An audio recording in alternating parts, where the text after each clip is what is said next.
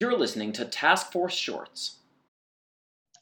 Hello, I'm Liron Shoham, Director of the Interagency Task Force on Israeli-Arab Issues. And for this Task Force Short, I'm happy to be here with Ayman Saif, Head of the Arab Desk at Magen Israel, Israel's National Coronavirus Response Headquarters. Ayman, the beginning of the school year in Israel raised great concerns for the spread of the Delta variant, especially in Arab society. Unlike Jewish students who were off most of the month for Jewish holidays, Arab children have been in school continuously since September 1st. This week, we heard that 40% of Israelis who tested positive were from the Arab population, and 40% were also children under the age of 11. What does this mean for Arab students and for Arab society? So thank you for the opportunity. Regarding, the situation in the Arab society, as you mentioned, 2,500 positive cases in the Arab society out of about 7,000 cases in Israel. If you remember, when we had our meeting, we were less than 10% of the positive cases, of the daily positive cases in Israel.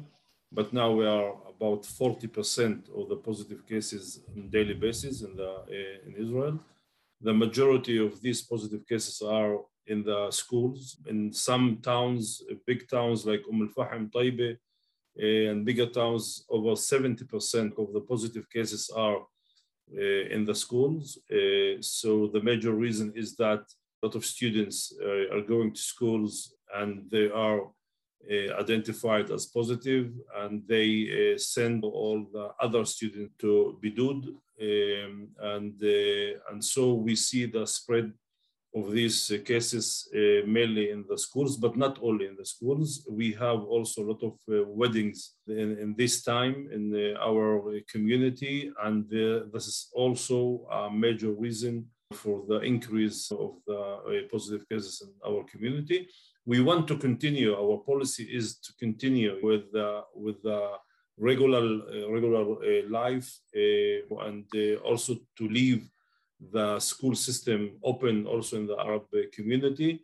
But if we will see that we are not controlling this situation, and we will see additional increase in the number of cases, so we have to discuss this issue and maybe to take other decisions regarding the situation, the school system in the Arab community.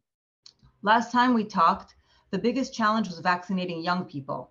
And the barriers to vaccinations you mentioned were access to the vaccination stations and awareness and openness to being vaccinated. Can you tell us what's being done now to reach young people and ensure schools can stay open? What about the third booster? So regarding the vaccination, we dealt with the access issue, and today we have vaccination stations in almost each town or village or even neighborhood or even school. We can be there with the vaccinations, and the access problem, we solved that. Still, we have a challenge, to convince maybe mainly the parents, the students, to let their children, get the vaccination. We are doing a lot of webinars and meetings between the parents of the students and doctors and the experts to answer the questions of the parents regarding the vaccinations and to convince them to get the vaccination. I have to say that we saw an increase in the rate of the people who got the first vaccination in the ages of 12 and 15. If you remember, that was our major focus, the ages of 12 and 15. So like 3 weeks ago or a month ago, we were about 18%, 20%.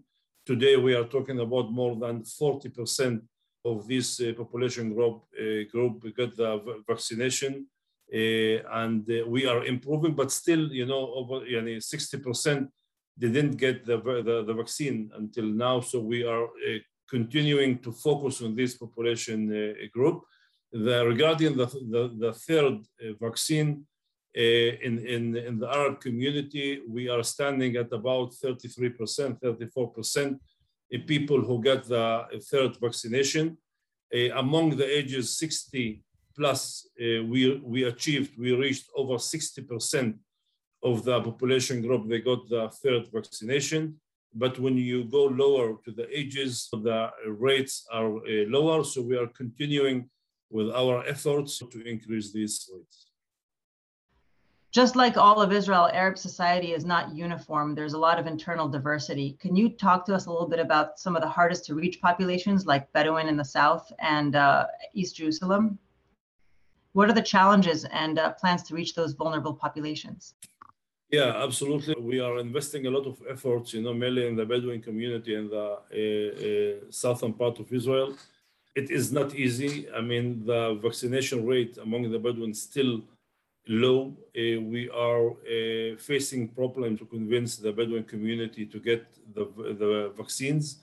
We are working with the municipalities, with the NGOs. I mean, we're trying, to change this rate, but it is very, very difficult. The increase is very, very low, according to the Bedouin community. Regarding the population in East Jerusalem, it is a little bit better. I mean, the data there are increasing, are improving. And we have a very positive increase in the vaccination rate among the population in East Jerusalem, also among the 12 and 15. And also with the third vaccine, there's a significant improvement.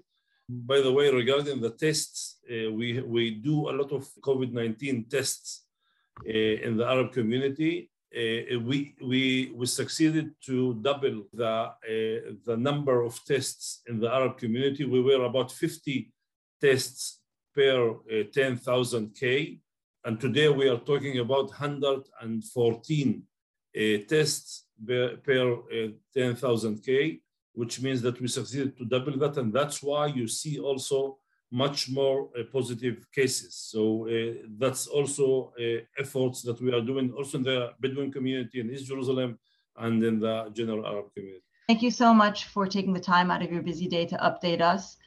For those interested in hearing our more detailed conversation with Ayman Saif at the beginning of the month and with Israel's Coronavirus Commissioner, Dr. Salman Zalka, please go to our website, iataskforce.org.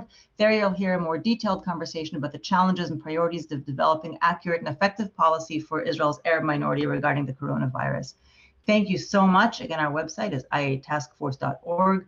See you again soon. Thank you very much. Okay. Thank you. Bye-bye.